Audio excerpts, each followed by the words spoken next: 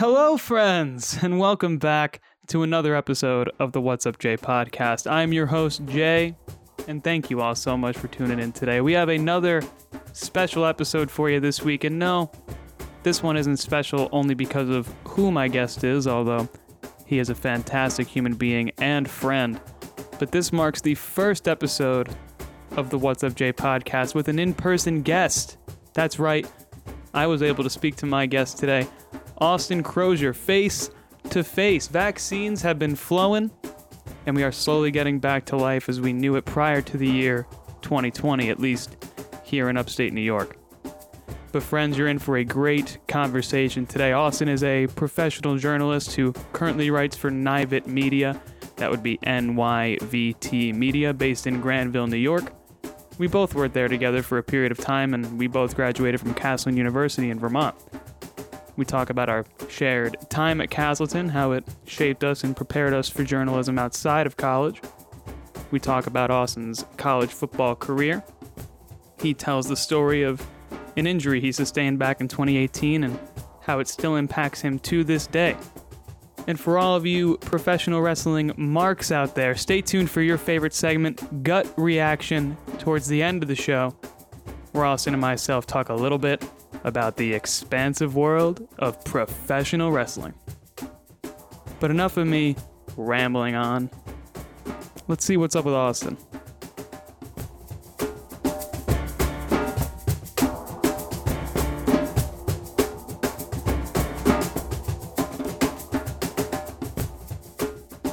But Austin, thank you for taking time out of your busy wall-to-wall, end-to-end schedule to sit down with me, my first in-person guest on the What's Up, Jay podcast. How you doing? I'm good, Jay. You know, it's an honor and a privilege, and I just want to give a little jab at Max for being the first in-person one. It was an awesome conversation that you two had, and I hope we can follow that up with some lively conversation like we used to do in the newsroom. Oh, I hope so too. First off, let's tell the people where we're at, Austin. Where are we right now? We are in Cambridge, New York at my apartment. I'm so happy you were able to make the hour drive from Queensbury over here. It's about a 30 to 45 minute drive into work, depending on if you run into a tractor or not, on the way up State Route 22. But it's a nice secluded spot, farm country. We have sheep in the backyard. So it's a beautiful site, and I'm happy you can make it. Yeah, man, it's a lovely drive. I'll say that. I will say I did hit a tractor on the way in. It was like right before the house. Yeah. So I was like, I'm literally just like waiting 3 seconds to pull into this driveway here. And we'll get into your career path and what you do in a little bit. But first, I know you have a relatively new relationship. Yes. How's that going? You know, tell me all about it. Tell me how's the relationship going? How you're both feeling about it? Yeah. So I've been dating my girlfriend Abby for when this airs, it will be 4 months this upcoming Monday. So by the time this airs, we'll be 4 months in, and I've never smiled more as I have with her. And I posted that the other day on my social media, but I seriously mean it, Jay. I kept feeling like for the last couple months and maybe the last couple of years as well, like I've been missing a piece. And ever since I met Abby, everything's felt complete. And we love spending our weekends together. We're doing long distance, it's challenging, but we make it work. And the time that we get to spend together, it's worthwhile. And, we really look forward to the time that we get, whether we go to Saratoga or whether like we did what we did last week and we went to Manchester, Vermont for some coffee and some lunch. She's an amazing girl. She's doing an amazing thing by working with foster children, and she makes me very happy. And I couldn't be happier with how our relationship is going, and I'm excited for the future. Well, Crozier, I've only known you for a short period of my life since we both went to Castleton University, but I will say I'm very happy to hear that you are very happy, and I hope the relationship continues to thrive and continues to grow, and I only hope the best for you and Abby. Abby. Yes. Okay. I'm really bad with names, but we got a first try. Before we get into the questions, and we're going to dive more deeply into this topic a little bit later on, but tell the people what it is exactly that you do. You are a full-time news reporter. Yes. Take me through that. Tell the people where you cover, what you usually write about, and just everything they would want to know ever. Yeah. So since September of 2020, I've been a reporter with the Granville Sentinel for the parent company Nivet Media, formerly known as Manchester Newspapers. Recently made the turn into Nivet Media, New York, Vermont media, as Granville lies literally right on the border of New York and Vermont. You could drive 2 minutes from the office and you're in Vermont. I'm responsible for a lot of things. I wear a lot of different hats, as you're aware of. I'm a reporter. I go out and cover meetings, specific events, fires, police activity. I'm responsible for a weekly police beat. Excuse me. I'm responsible for designing the front page of the newspaper, which I never thought I was going to do. There's a lot of power in that, but it's also a lot of responsibility. I'm in charge of editing a little bit. I'm in charge of social media for the Granville Sentinel. I'm responsible for covering events in Granville, in Hartford, in Hampton, and a little bit into Vermont as well. News is a broad term in terms of what I cover. It could be, like I said, a school board. It could be a town board.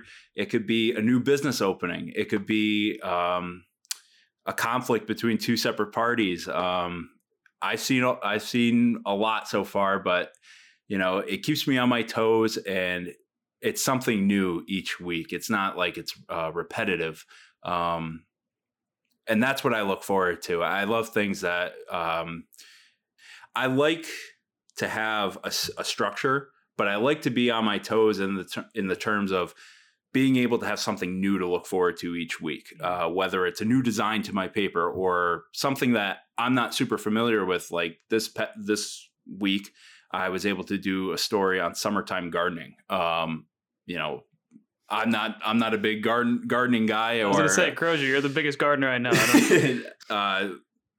Tell that to my mother. I mean, but yeah, no, I got to learn about something that I never thought I was really gonna, find an interest in. But I learned a lot about a topic that, was outside of the box. And that's a cool thing about my job, is that I get to go and meet people that I never would have if I wasn't in this role. And it's really eye opening, and it's an honor.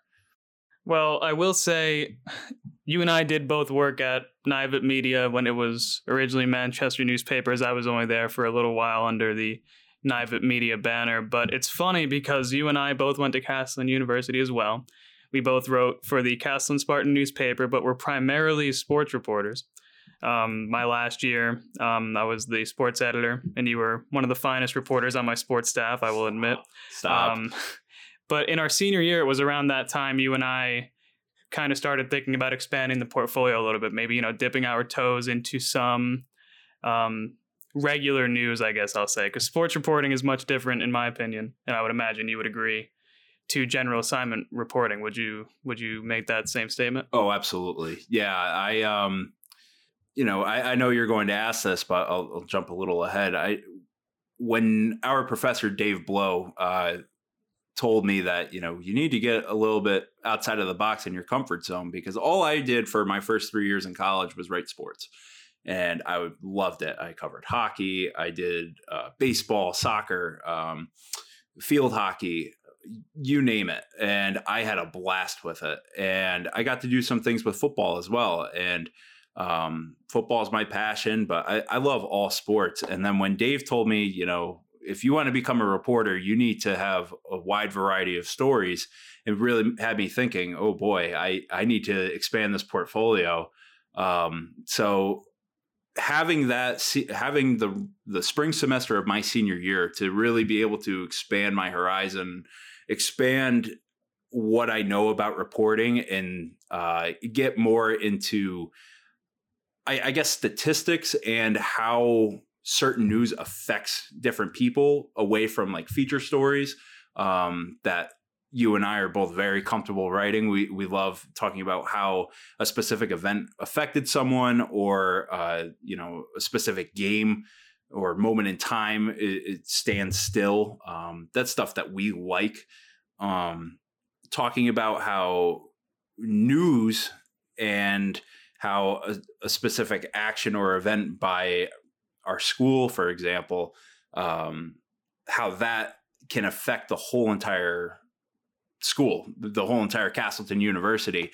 That was uncharted ground for me, but I was so grateful that I had the opportunity to do that, because one of those stories that I got to cover was a big reason why I got my job now today. And I'm very grateful for Dave kind of throwing me out into the water and say, swim. Yeah. Well, let's dive into that story. Yeah. I recall being in the newspaper office, me, Kate, and Brendan, the editing staff, and Dave Blow, the aforementioned, who we'll get into a little bit more in a second. But, he says to us, Austin's going to be interviewing the president of the university.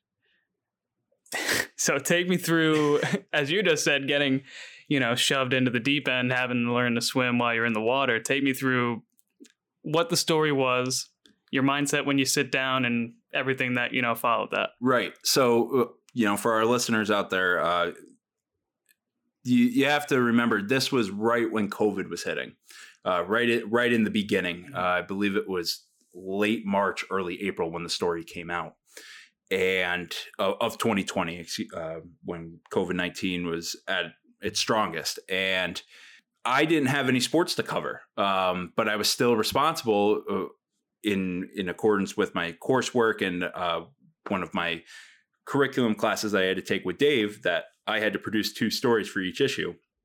And it didn't matter if it were sports stories or not. We just agreed it would be sports stories, but he told me, you're still responsible for 2 stories. You need to come up with something.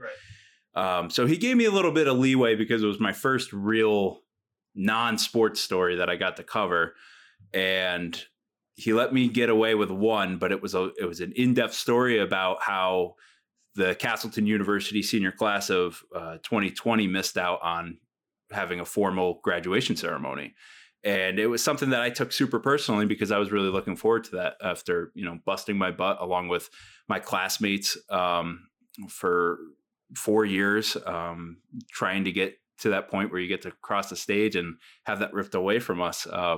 And Dave told me that I would need to speak to the president of the university. And I've only had passing by conversations with then president Karen Scolfuro. It just, hi, how you doing kind of thing.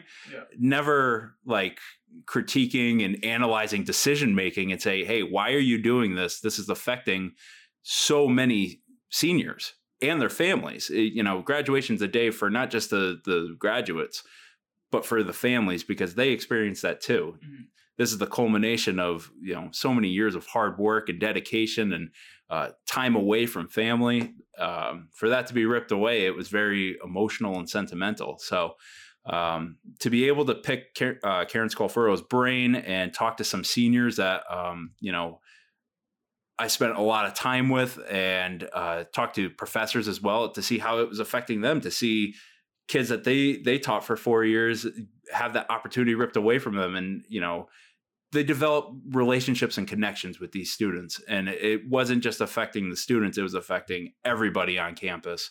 And that story, it got a lot of traction, and I was so proud of how it turned out. And the feedback that we got from it, people were talking about that story for weeks. And, we're dealing with COVID times, and people are texting me, letting me know, hey, that was an awesome job on the story. And it was people I didn't even know, right. Whether they're reaching out via social media or, getting a hold of me either way through email or text. But it was that piece made me appreciate, what Dave was trying to tell me. It wasn't tough love, even though it felt like it at the time. He just wants to see me reach my potential, because he saw something in me. Yeah. And it meant a lot that he wanted to see me shine, and that he knew that there was something in me when we had, 3 or 4 reporters that could easily gone and covered it as well. And for them to let them, along with you, to let me, step outside my comfort zone and do it, it meant a lot to me for you guys to trust me and say, you know what, he's ready to do it. And, when I would apply for jobs following graduation, that was the first story that I would plug in for a clip that, that I can do this. I would obviously plug in some of my feature stories and some sports coverage to show that I can do this too. But that was the number one story that I always put, was that the seniors losing out on their last 2 months of school. And now to kind of dive into, the aforementioned Dave Blow. He was our advisor and our journalism professor. I wrote here journalistic mentor at Castleton University. For those who don't know who, Dave Blow is, and you're missing out, he was mine and Austin's professor and advisor, like I just said. He was also a full-time reporter for a long time, starting out at the Granville Sentinel. Absolutely. Starting off where, I wrote for the Whitehall paper when I worked at Manchester newspapers, Nivet Media, but Crozier, still manning Granville Sentinel to this day. And Dave then took his talents to the Post-Star, which is a local newspaper that, covers news in Glens Falls, Saratoga, Lake George area, while also covering the surrounding areas as well. But that's their, main beat. And Dave currently serves as a professor at Castleton University, where he also earned his, undergraduate degree. And he also continues to write for the Post-Star on a freelance basis. So what do you got to say about Dave Blow? Oh, my goodness. To say that Dave had a positive impact on not only myself, but you as well, would be an extreme understatement. I love to tell the story of when I was a freshman in my fall semester at Castleton. I was in an intro to literature class with Denny Schrammick. And Denny Schrammick is a very interesting person for people that don't know him, or the Castleton folks that aren't going to know or the non-Castleton folks. One day after class, Denny came to me and he said, "Hey, Austin, what's your major?" I said, "Oh, I'm a communication major." He goes, "Well, what do you want to do with that? Like public relations, social media specialization, or do you want to do journalism?" I said, "Journalism. I love sports journalism." And he goes, "Do you write for the school paper?" I said, "No, I don't. To be honest with you, I didn't know we had one." And he goes, "Come with me." And he literally, Jay, took me by the hand and walked me downstairs of the basement of Leavenworth Hall and walked me right into Dave's office. Dave was talking to someone and Denny didn't care. We just walked right in and Dave was there and he looked at me and he goes, "Can I help you?" And I said, "Hi, yeah, my name's Austin Crozier." And Denny led the intro and just said, "This is Austin. He's a communication major and he wants to get into journalism." And Dave goes, "Oh," he was just smiling from ear to ear. I don't know if he was having a bad day or what, but he was just smiling ear to ear to know that he had someone who was interested. And Dave was always flexible with me because I played football, and he knew the time constraints and the workload that I had to manage with football and academic coursework, and then added on with writing for the Spartan. So he was always very flexible with me and understanding of, when I couldn't be at things, why something might be a little late in terms of his deadline or things like that. But the amount of wisdom that man has instilled in me inside the classroom and outside of the classroom is unmatched. I credit Dave for helping me get through my 4 years at Castleton, and for certainly helping me in putting a good word in for my name when I applied for the Sentinel. And I thank you for that as well, because you were already with the company, and I know you said some good words about me, and I greatly appreciate both of you doing that for me, because you really didn't have to. But Dave's that kind of person that he would give the shirt off his back for someone in need. And that taught me a lot, especially in those formative years of trying to balance everything and still understand that, like, your morals come out on top, and what is true to you should always come out on top and come out.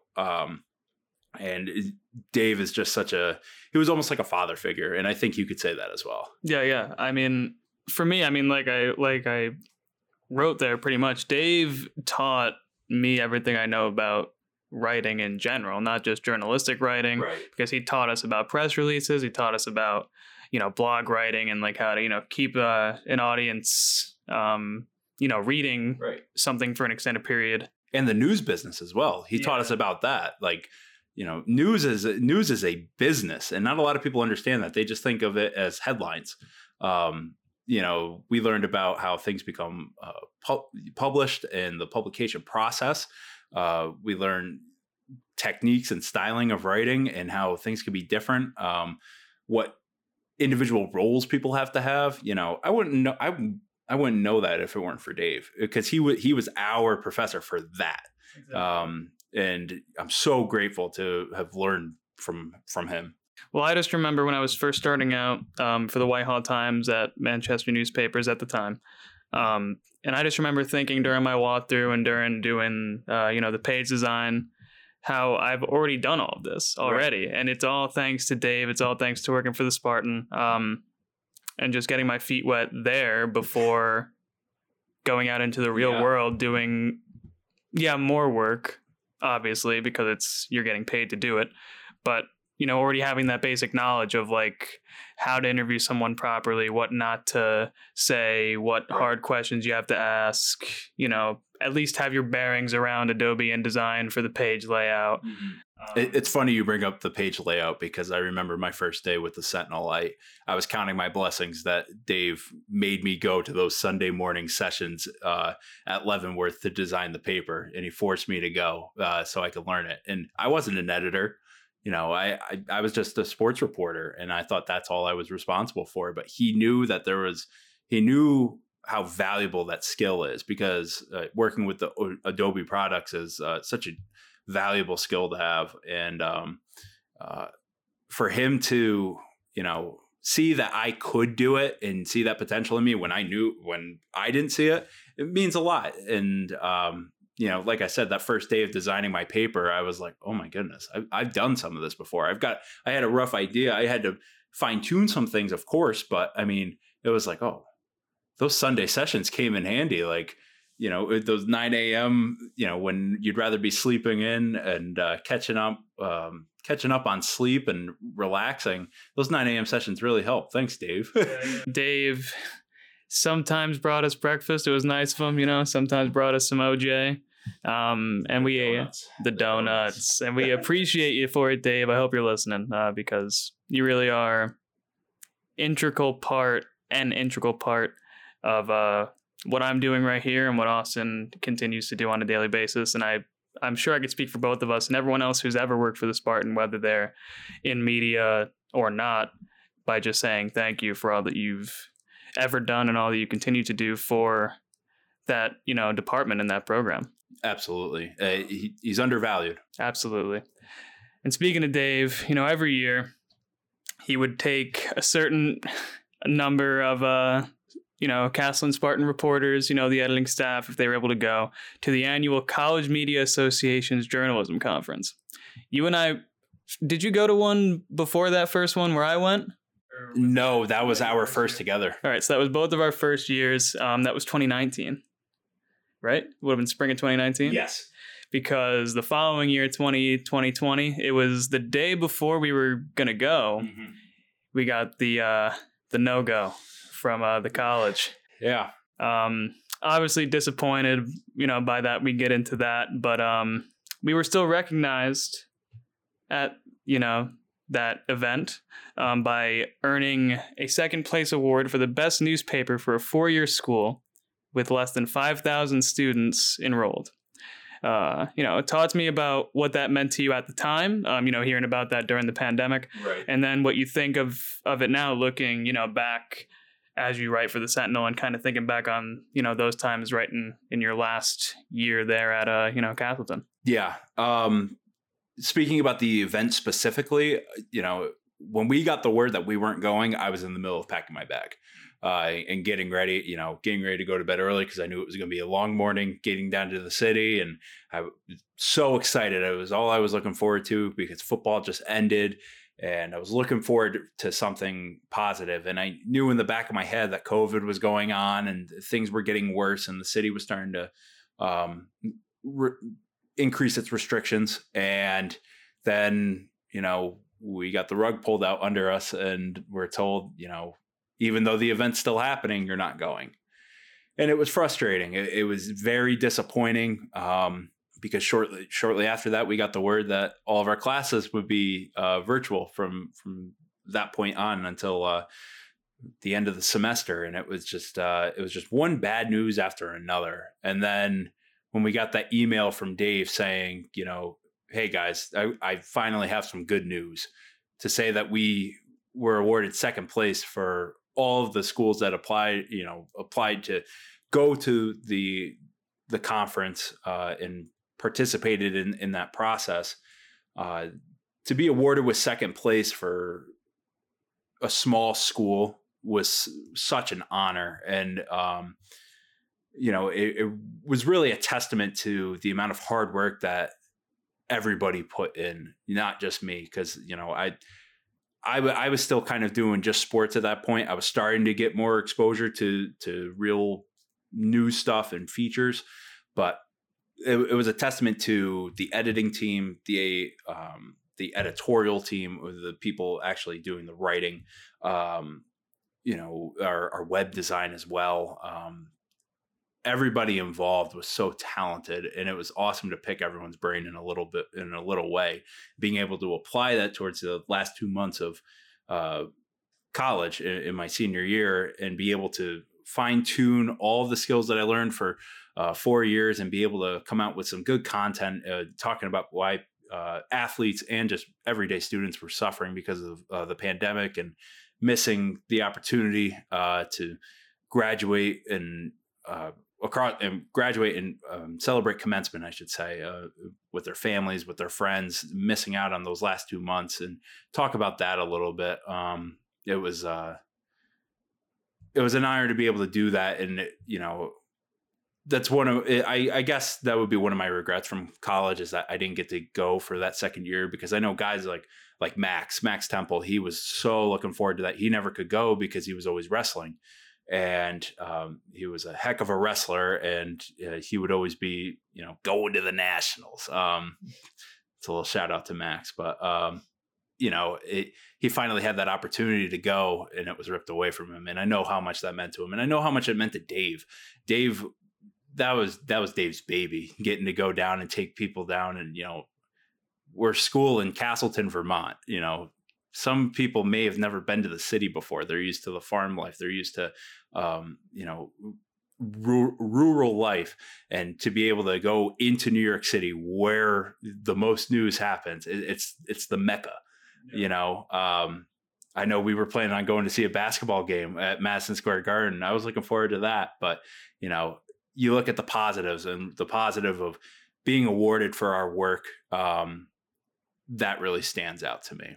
Yeah, I completely agree with you. And obviously, especially after already being there once. Right. And when I went that first year, I don't know, because we weren't super close. I wasn't that close with anybody. Oh, yeah. Really at the time. And I grew close to everybody, everyone on the staff that went. And a good number of those people were coming back. You, me, Max, Brendan, Caton. We were all going back, and I was like, I'm super excited for this. We know the process. We went here last year. We weren't able to go to games last year, I don't think, or the year prior. I don't know if there was a game. There was none going on. It was the week after. So we were going to go to a game. We were going to do the same, go out to that Italian restaurant, I think in Queens. Yeah. And just enjoy, especially for us. We were all seniors graduating. Brendo had one more semester to finish out, but that was it. And that did get ripped away from us. And that was definitely on top of everything else that was going on. It was just oh, yeah. Really? It just felt like another thing to pile on top. It's oh, man. And to go back to Max, too, he wasn't able to go to the Nationals, not because he didn't make it, right, because it wasn't happening because of the pandemic. So he was like, all right, we're going to New York City, I'll take the positives where I can get them. And then we're not going. And it's just, I will say, I know that there was at least one positive case that came from the conference, if I'm not mistaken. Right.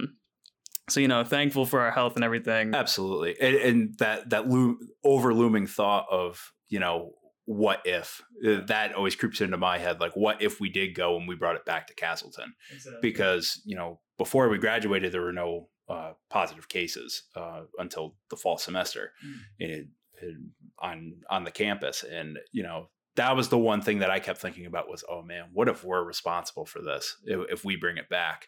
And, during that weekend, that's when New York City those numbers started to increase for positive confirmed cases. And it's just, it was a blessing in disguise that we didn't go. Yeah, I completely agree with you. But to step back into the time machine and go to the present day here, where you're working now, where I formerly, called my employer Nivet Media based in Granville. We both, got the job there post-graduation. I know I was working there. I started in July. You said your first day was in September. Yeah. So only a few months apart. Labor Day, yeah. So you're, going to be, coming up on a year working in the professional journalism, pathway. It's crazy to think about. It's incredible. It's so strange. But take me through the experience. This is your first job post-college. Yeah. You are, covering general news for a specific, area, which you were doing mostly sports that we already, went over. Was that a jarring experience? And kind of what, did you do and what, tips did you learn from Dave? Did you apply to kind of... Oh, absolutely. For that last part, I really felt in my first month of working with the Sentinel is the major takeaway was soak in everything from Dave that you learned in 4 years and apply that now. And, thinking about that and someone that experienced that for 2 years, that's overwhelming, what you learned in 2 years to apply that in 1 month, but it was, the process of getting my job was a little frustrating because, we graduated in May and I worked at a seasonal seafood place in East Greenbush, New York called Gene's Fish Fry, where I was a supervisor there and, responsible for anything and everything, delivering food, making food, taking orders, stuff like that. And like I said, they're a seasonal business and their last day was the Friday before Labor Day. And we're getting into late August and I'm like, I don't know what I'm going to do. I've been applying like crazy. I applied for over 70 jobs and I heard back from 4 at that point. And you had applied to jobs out of state, all over the place, all across the country, Florida, Wyoming. I had an interview for a job in Wyoming and I didn't get it, but Wyoming, California, Texas, South Carolina, North Carolina. You name it, I applied. And I was applying for sports reporting. I was applying for regular reporting. I was doing crime specialized reporting and just like anything and everything, really, Jay. I was just trying to put my name out there and see, will someone bite? And you have those doubts start to creep in your mind. Like, oh man, am I not good enough for this? Like, did I not do enough regular news reporting? Did I do too much sports reporting? Is my level of writing not good enough for these places? And then I got a phone call or a text message from Dave, and he said, "Hey, have you thought about working in Granville?" And I was like, "Granville?" And I'm like, the only thing I know about Granville is I drive through there to get to Castleton. And I'm like, I mean, I would consider it, yeah. And I'm like, is there an opening? He said, yes, there is. Jay's there now. And he's like, I think you two would do well working together again. And I said, that sounds fun.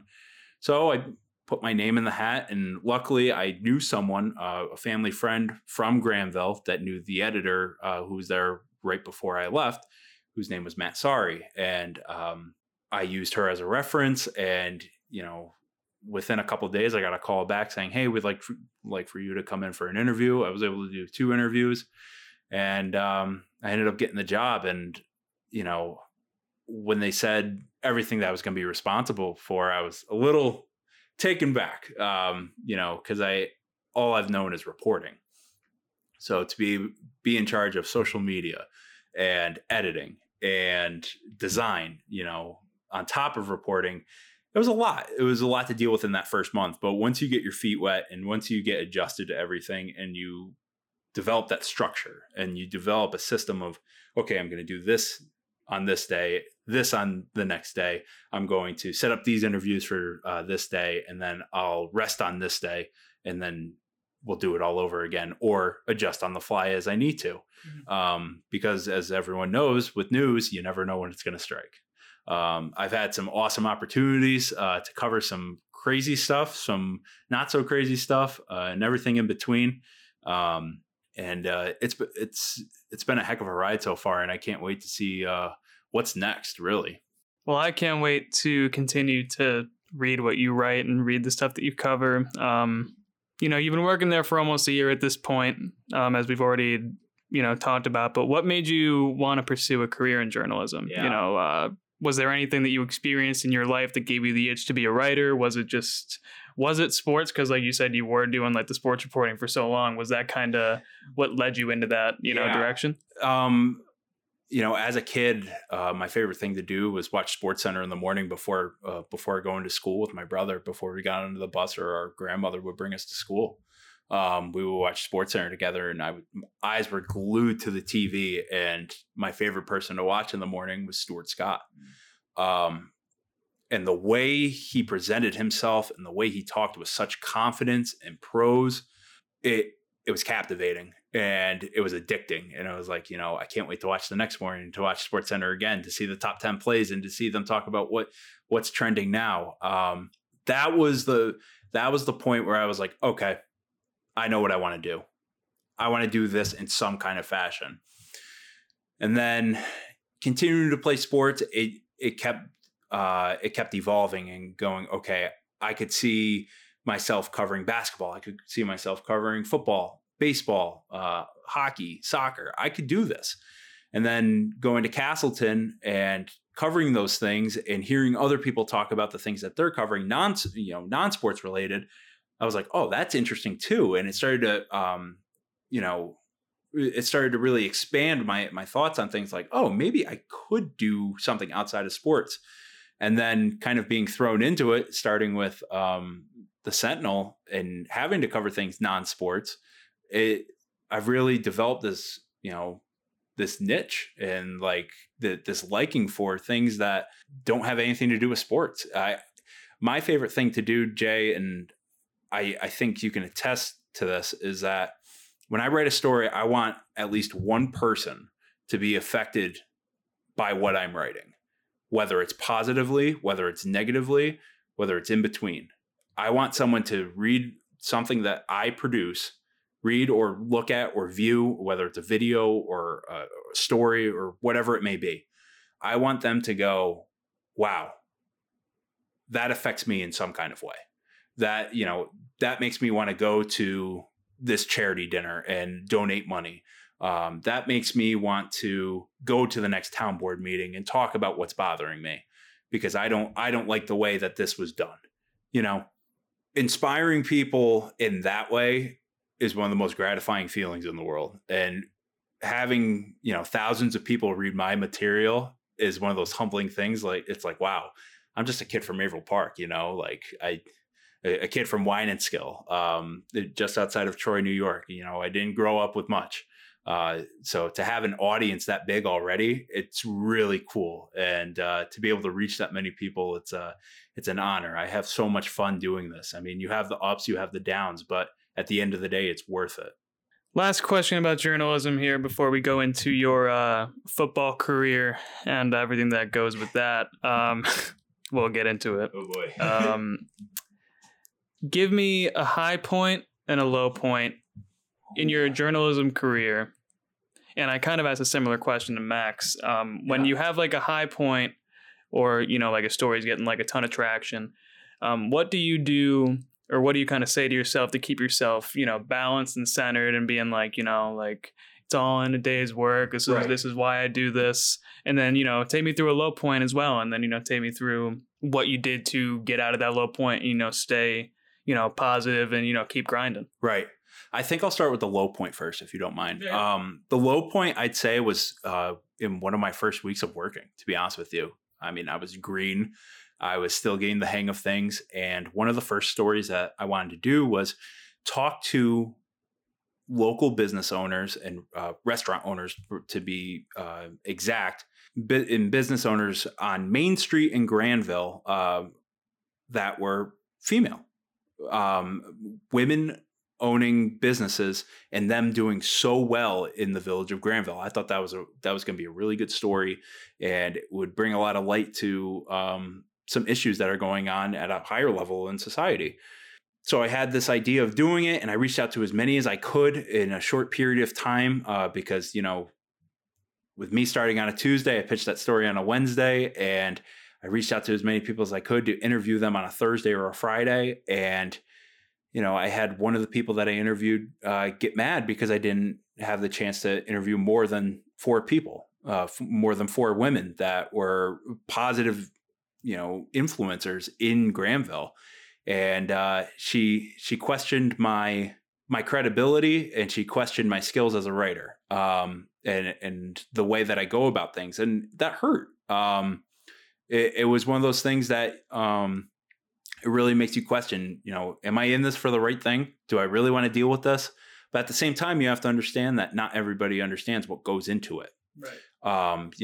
They're not in my shoes, and you have to understand that and keep a level head. And, you have a peaceful conversation with them. You explain where you're coming from, what you're trying to accomplish, and hopefully they'll understand as well. And they did. And, there's no bad blood out of it. And it was one of those things where it's like, life goes on. Sometimes you can't control everything. You can only control what you can control. And it was one of those things where I was still happy with the end product of being able to talk to 4 positive role models in the community that I cover. In terms of a high point, I would say one of those most recently was covering the revitalization of an old schoolhouse in Granville, in the town of Granville. It's actually in this little hamlet called Slyborough. There's an apple orchard called Hicks Orchard in Granville that's very popular. A lot of people go there for apple picking and go get cider donuts, which are absolutely delicious, I'll say, and some apple cider as well. But the business development manager that I've been dealing with for news that happens out of there, and I did a story when I first started about Hicks Orchard and their impact in the community and how they're the oldest U-pick apple orchard in New York State. And I thought that was awesome. So I was like, I want to do a story about this during apple orchard season. So he reached out to me, said, hey, I have an idea for a story. And, this was one of the few times that I didn't come up with, my own story. He brought it to me and he goes, I'd like for you to cover it, and for him to trust me and to be able to talk to an individual who went to this old schoolhouse in 1946 to 1950. Wow. And then after the school was shut down, it became a meeting center for Alcoholics Anonymous when the current owner of Hicks Orchard, his father owned it before him. He was the one that started the Alcoholics Anonymous meetings there. I got to meet one of the students who was going and learning about that and trying to do the 12 and 12, the 12 steps. Mm-hmm. And to be able to pick his brain and talk about what that building meant to him. And now that it's deteriorated, there's talks of wanting to rebuild it back into an AA meeting center, build it into a place where, inner city kids can come up to Granville, experience farm life, and, see where kids up here went to school back in the 1930s and 40s and right into 1950. It was such an awesome experience to see that, and how the community came together and donated like over $5,000 for this already within like 3 months, I think. And to be able to be the one to cover that and talk to people about their experiences, it was awesome. You have people from all over, not even from Granville, donating to this. And, the way they found out was through my story. And that's so humbling. It's like, wow, it's like, I have that impact on people that I can write a story and someone from another state or another county or, across the country could feel inspired to go, what, that's awesome. I want to contribute to that. And that goes back to my point of wanting to impact people.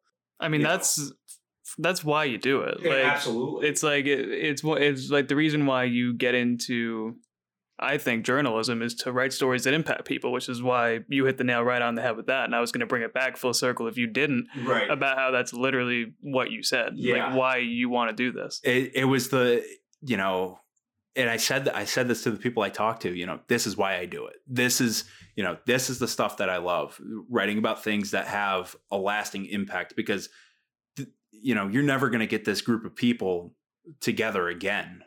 You know, someone who's 81 years old meeting with 14, 15, 16-year-old kids who are going to come up from the city and go and restore that building with the business development manager. They're going to come up and paint the building, and the 81-year-old lady who was a student there is going to help them paint. Like, you can't make that stuff up. Like, you're not going to be able to cover that ever again. And it's like, the fact that I was able to do that, it means so much. And it was, at the same time, it's one of those, you know, it's just another day in the job, like you said. And you have to move on to the next thing. But it's one of those things that you keep close to your chest. Like, you know, I did that. That's it's really like cool. A feather in the cap sort of thing. Like, Yeah. you're like, I know I did that. That was awesome. I'm ready for the next one. Absolutely. You know? Couldn't say it any better. Now to segue back into college life here, we'll go back into your football career. Oh yeah. Before we get into your football playing career, like what you did at CU, give me the origin story of Crozier as a football player. Yeah. Wow. You know, not a lot of people know this, but I played football from when I was 4 years old until my senior year of college.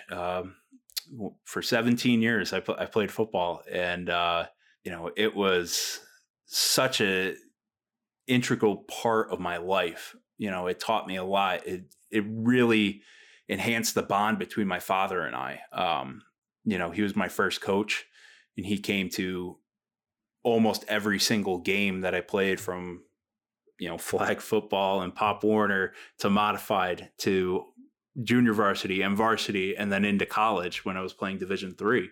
He taught me so many things, and for him to kind of live vicariously through me one more time, and to see how passionate I was, you know, he always used to say that I was like Dr. Jekyll and Mr. Hyde on the football field. Like, you know, before I put the helmet on, I'm just Austin. You know, I'm just a nice kid that, you know, wants to help people and, you know, be there for them when they need it.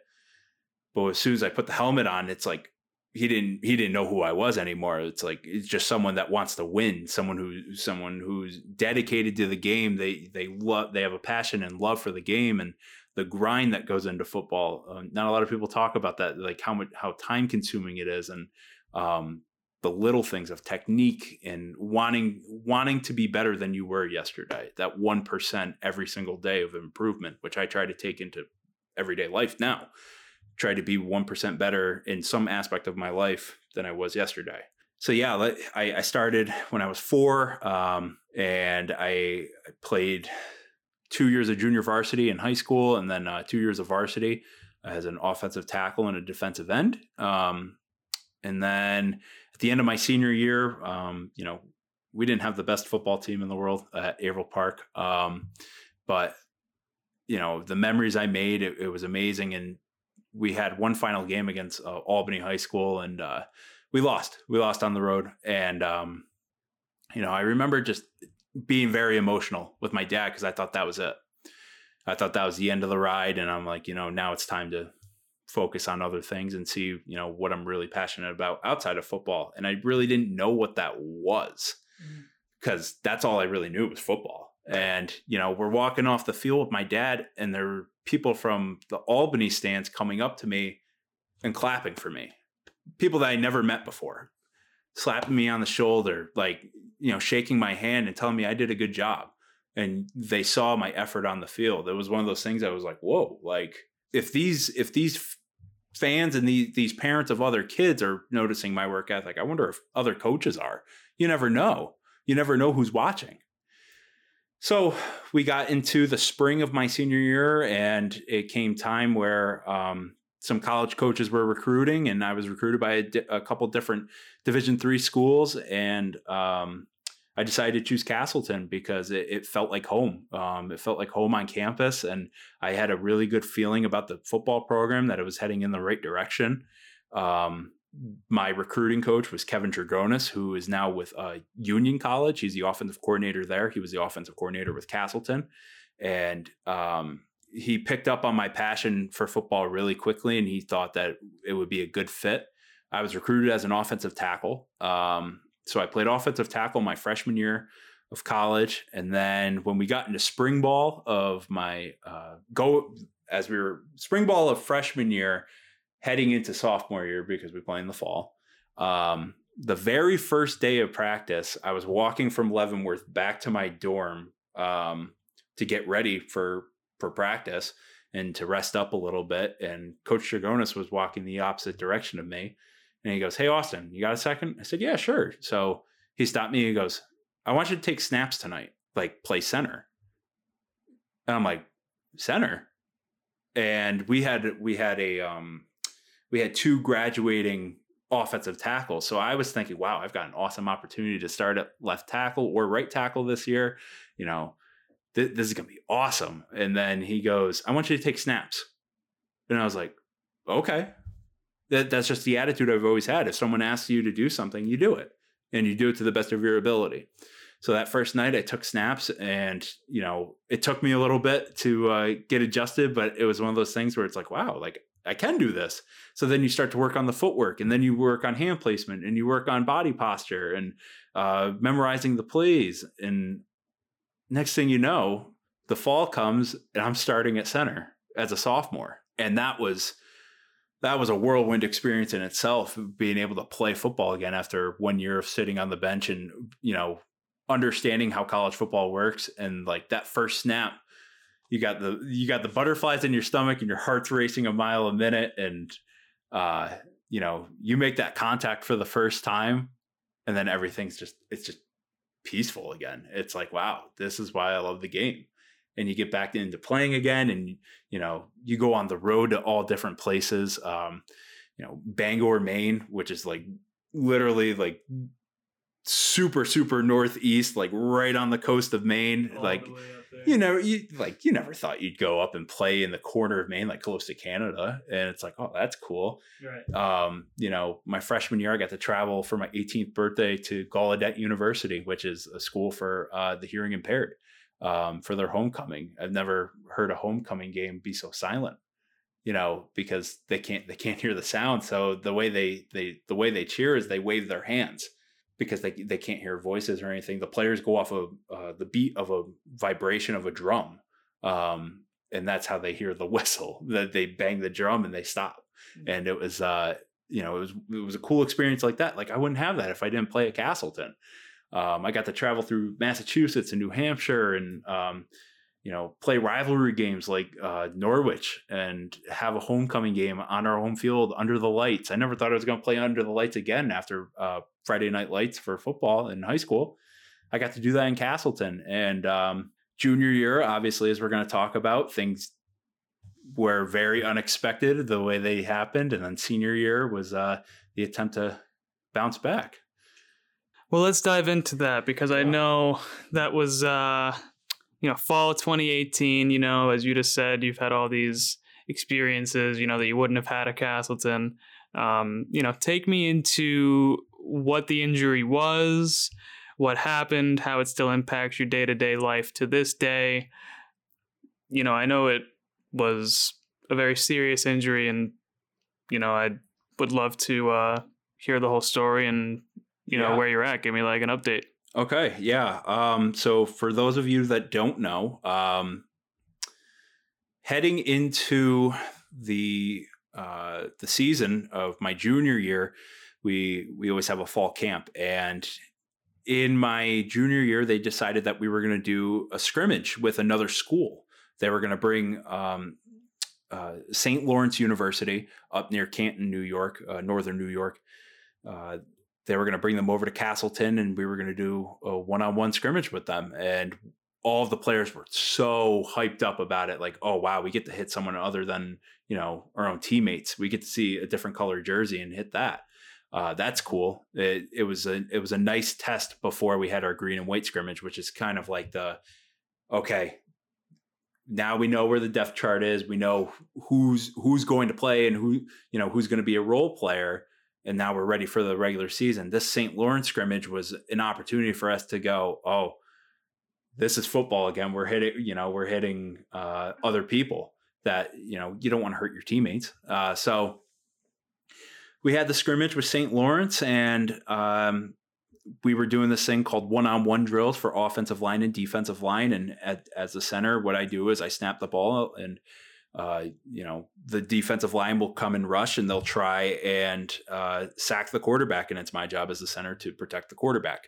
So I went up against a nose guard, and I was blocking him, and I won the drill. And I was already driving the defensive lineman already into the ground. And you have to imagine my hands are on his chest as it is, and I'm driving him down, and he got mad that I was beating him in the drill and that he was going to be pancaked, if you want to term it like that. He grabbed me by around where my collarbone is on the shoulder pads, and he pulled me on top of him. And because my hands were already on his shoulder pads in the middle, I couldn't protect my fall. So I ended up spiking headfirst into the ground onto the top of my head, and I compacted my head into the ground in a unique fashion where my head was a little bit to the right too. And all I heard was this crunch and snapping sound. And immediately I just had this sharp pain go from the base of my neck, where it connects where your shoulders are, all the way down my spine, down to my butt. That's the best way to put it, right down into my tailbone. It was just a sharp shooting pain. And I've had stingers before, and I knew like that, a little bit of numbness and tingling before, but nothing like this. The sharp pain was so unreal, and I was like, whoa, that's weird. I blacked out because I went head first. I thought I concussed myself, but I didn't.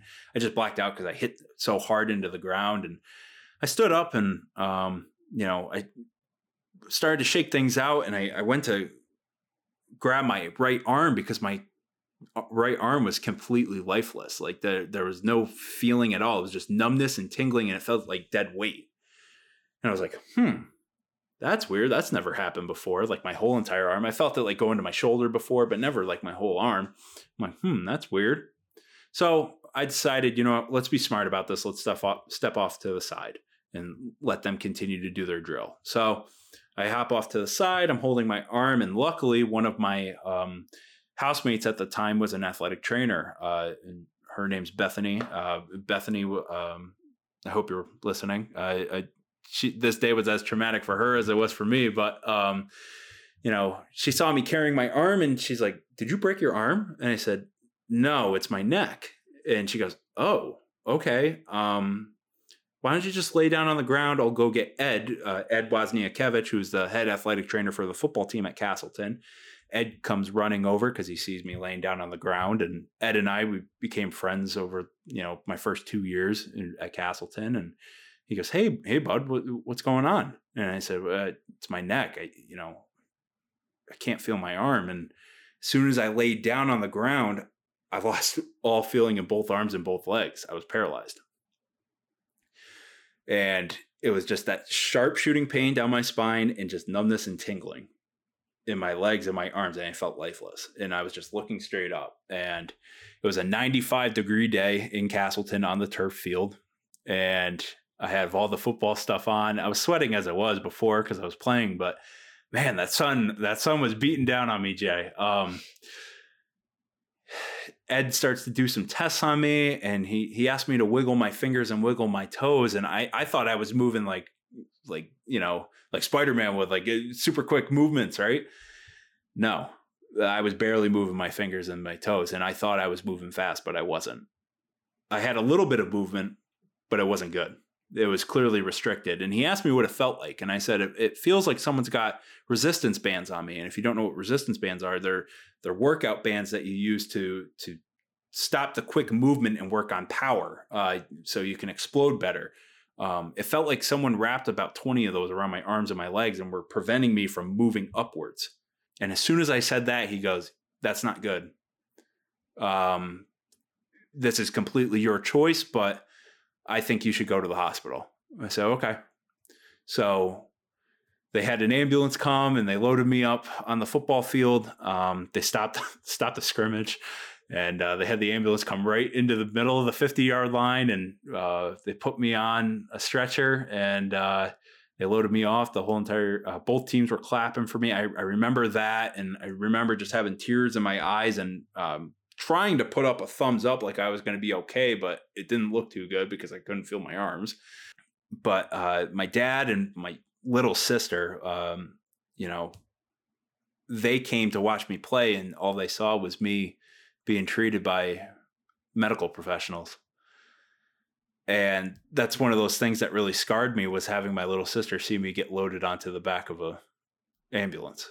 That's something that really rubs me the wrong way, that she had to see that, to see me lifeless, and to see me, not be like the life of the party like so many people know me to be, like someone that's going to be positive, to see me actually concerned about my well-being.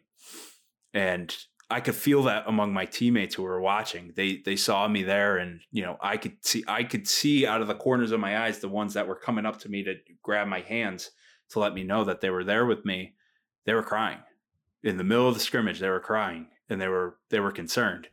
They tried to give me meds in the ambulance on the way to Rutland. They brought me to Rutland Regional Medical Center in Vermont, and I was in shock at that point, and like my body just was not taking an IV.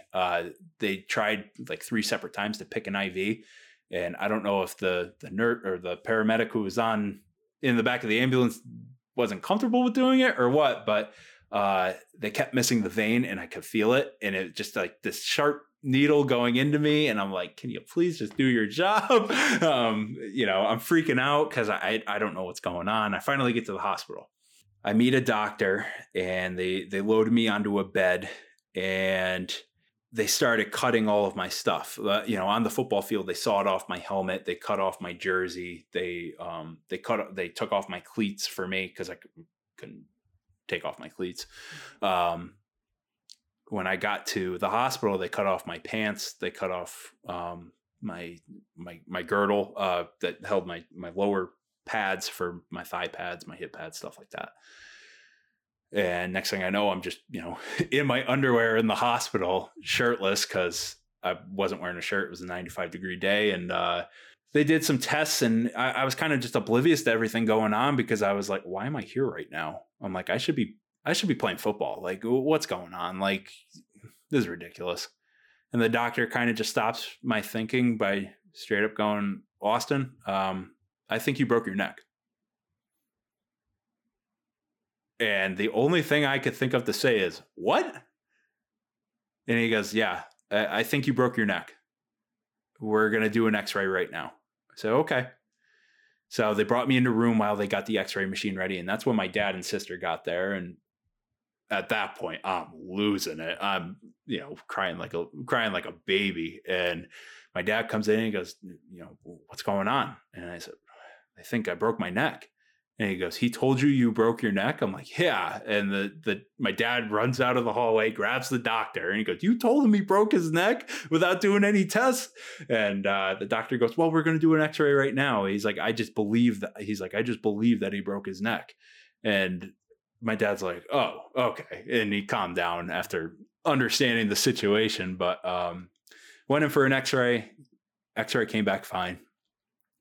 Then they go, well, we got to do an MRI to see if you tore anything in your neck, because I told them I heard the popping in my neck, and I didn't know if that was bone or if it was muscles popping or whatever it could be. And I still had that sharp pain in my spine.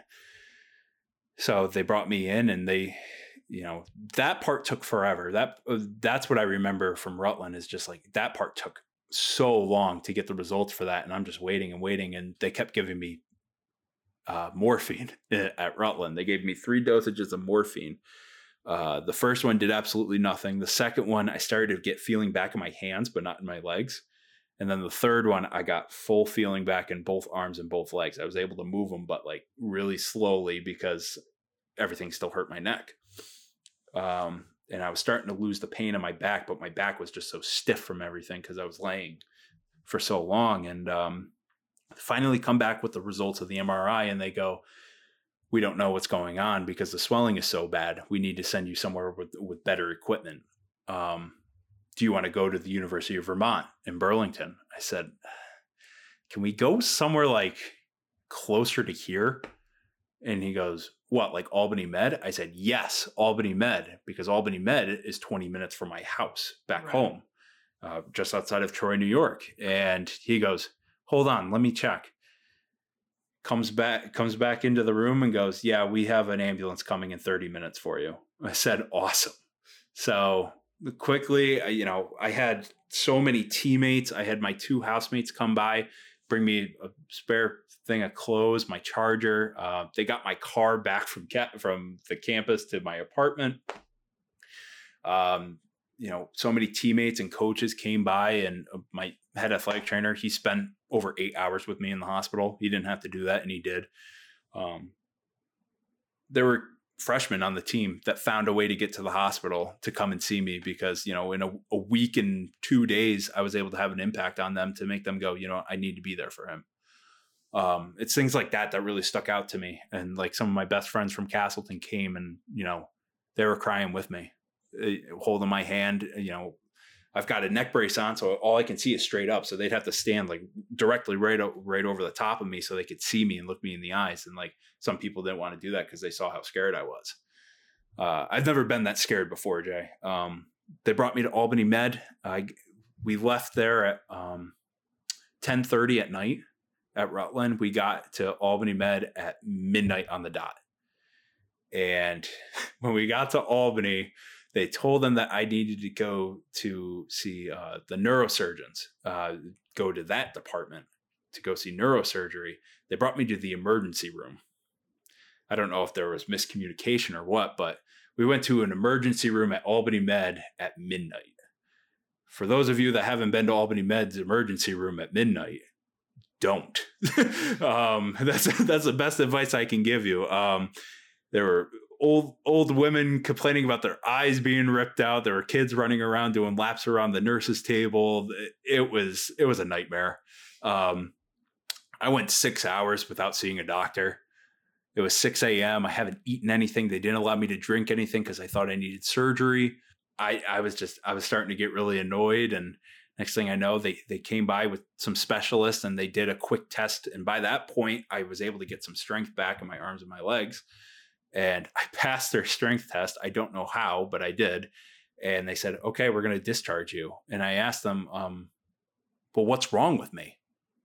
Because they did a separate MRI and they're like, well, the MRI, we can't read it because the swelling was so bad. It was the same thing as the Rutland. And I was like, oh my goodness, what am I going to do? And I'm like, can I play football? That's the one thought that was going through my head the whole entire time. Can I play football still? And they're like, well, you're out for the next 2 weeks at least. We have to do a follow-up with Dr. Cheney, who was the head of neurosurgery for Albany Med. And when they said his name, I was like, oh, that name sounds familiar. And I knew he's like a head honcho with Albany Med. I'm like, oh my goodness, like this is serious. So I was out for 2 weeks and they told me I couldn't take the neck brace off unless like I had to shower, or like if I couldn't sleep, I could take it off just so I could sleep. But I had to put it back on when I was eating, when I was driving, when I was in class, because classes were going to start the next week.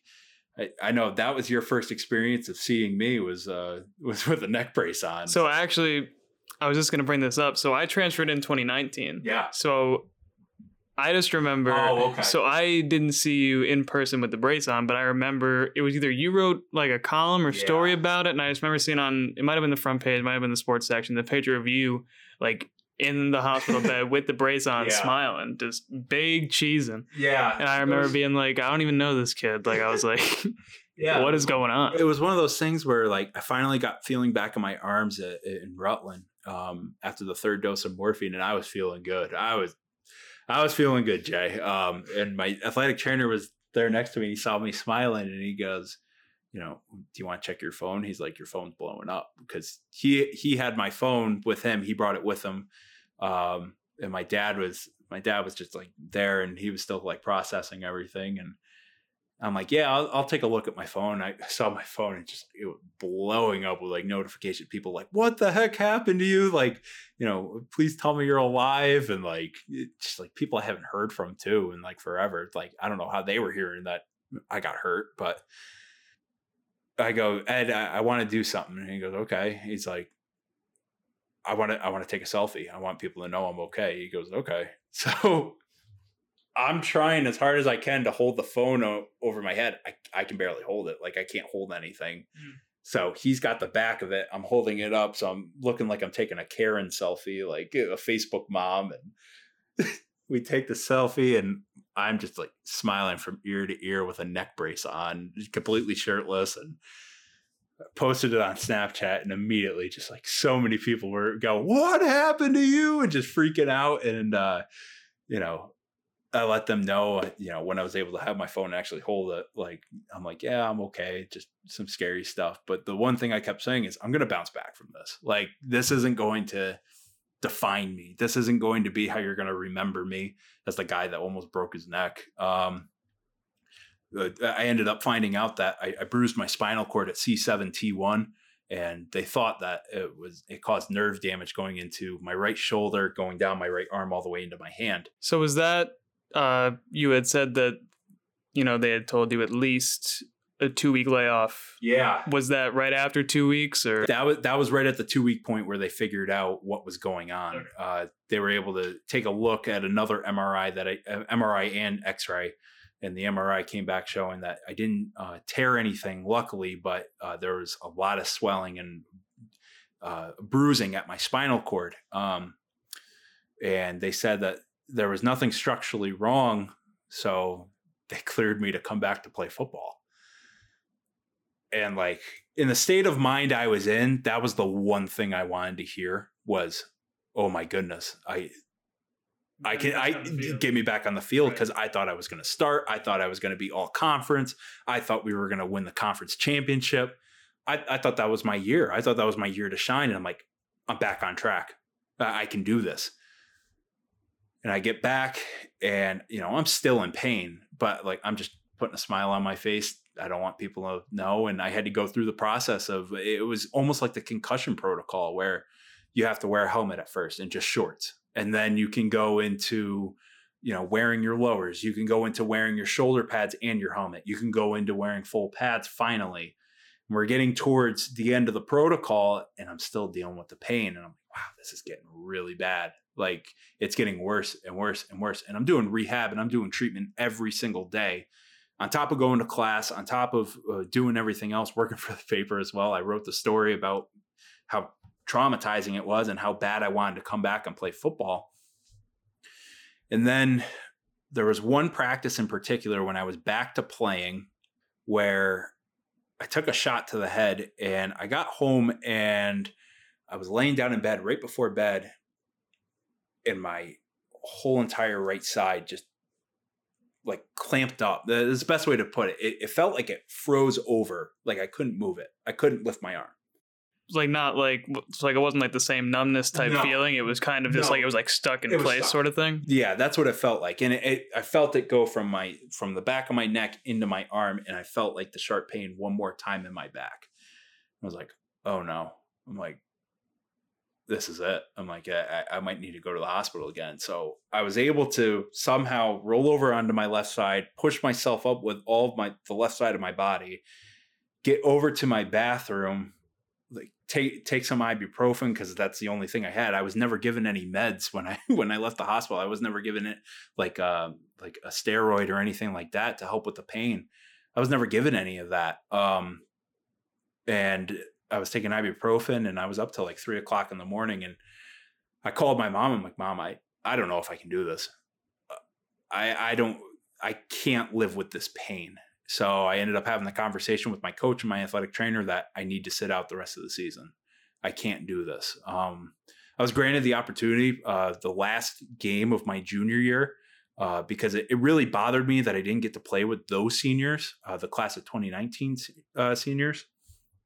That I didn't get to play with them because they meant a lot to me in my process of coming back to,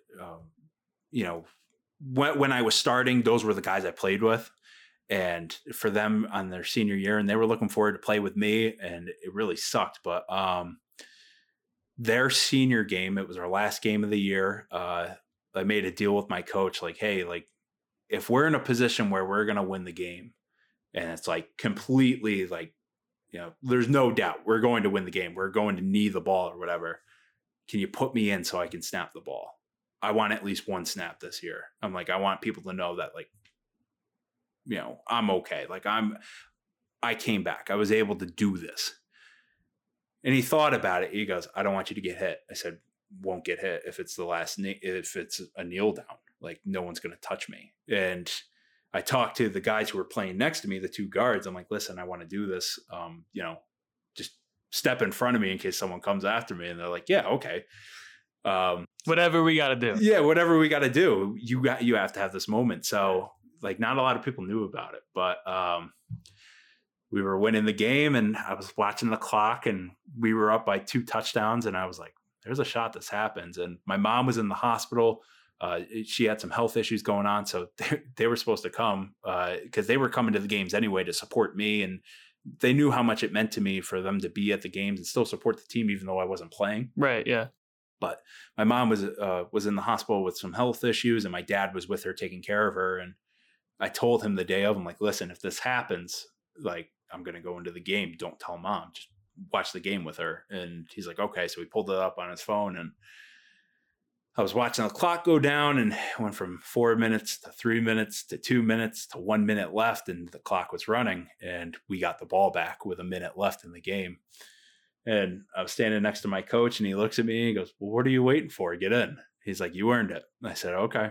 So I run out there and he asked me, he goes, who do you want on the field with you? And I asked for Mo Harris to be on the field. And Mo was the running back who's the leading rusher in school history for Castleton. I thought Mo deserved that moment to be on the field too. But, being able to block for him and, for one of his biggest seasons that he had, that was a cool honor my sophomore year. And to be able to do that with him and to snap the ball one more time to Mitch Karen, who's a really good friend of mine, who was a great quarterback for us and a great leader and a great person, and understood how hard I worked to get to where I was, to be able to have that moment with them and have a hug and like, I won't lie, shed a tear on the field with those seniors. It meant a lot. So then fast forward to after that season, football at Castleton, it's year round. It's not just like you stop. You get like 2 or 3 weeks to recover before you're training again. And I was in pain, but I kept doing the rehab. I kept doing the treatment. And I made a promise to myself, I'm going to make it. I'm going to be in a place where I can play my senior year. And I need to prove to people, or not just the people, but I need to prove to myself I can bounce back from this. Because I kept having discussions with myself. Do I stop? Do I just focus on school? Do I transfer elsewhere? Do I try to become a captain? Will people actually vote for me because I didn't play? So I had those conversations with myself and I was like, you know what? I'm going to give it a shot. So I ran for captain. I didn't get captain and I was okay. I was okay with it. But I worked the hardest that I ever did. And I put myself through so much pain and agony and mental and physical frustration. But I got myself to the fastest and the strongest that I've ever been in my life. So throughout all of this, though, like you didn't go back to the hospital again at all after that night where you said you felt the pain again. Yeah, I ended up getting treated for some physical therapy back home. They required that after football was over with. So I did that and we learned of some things that I could do to try and manage the pain, basically, and get myself to a point where I was comfortable dealing with it, but it was still kind of there in the back of my head. Like, okay, you still have this pain. Like you still need to limit yourself. You can only do so much. But, I guess it goes back to what my dad instilled in me as a kid, just like developing hard work ethic and never taking no for an answer. Knowing what you want and what your potential is and wanting to prove people wrong, including myself, because I had those doubts myself. And I was like, you're stupid for thinking that you could come back from this. So I was able to, bench press 275. I never thought I was going to do that with, a bad neck, let alone before then. I was able to squat over 405 pounds multiple times on an almost broken neck. Never thought I'd do that. I was able to run the fastest I've ever have before. I was able to get in good conditioning shape and get ready for the football season. I was excited again. I was excited about playing again. And, things happened the way they did. I'm still a firm believer that the team went into a direction that was towards youth. We had some seniors that definitely could have played, but did not. And I was kind of transitioned into a mentor role. And that was something I had a hard pill swallowing, I'd say. Especially after trying to come back with all the adversity and all the pain. I mean, the mentor role is important on any club, on any, team, but especially, it's your senior year. You're trying to get back to playing. I can only imagine what's going through your head. Being like, I'm not going to be on the field. I'm trying to get other people ready to be in the position that I want to be in. Right. Yeah. And, still having those thoughts and those doubts of, man, like, I'm good enough to do this. Like, I could be doing this. I could be out there on that field. And like, things happened. I had some heated arguments with some of my coaches about this, and I understood what they were doing, but at the same time, there was a little bit of selfishness coming into play. Like, I want to be out there. I want to enjoy this while I have it. I only have 9 weeks left of my football career. I want to enjoy this. I was able to get a little bit of play time.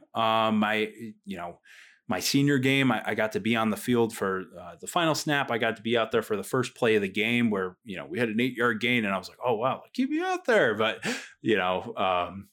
I still made memories. And even though how disappointing my junior and senior year were, the whole entire experience of being on the football team, it was so meaningful to me.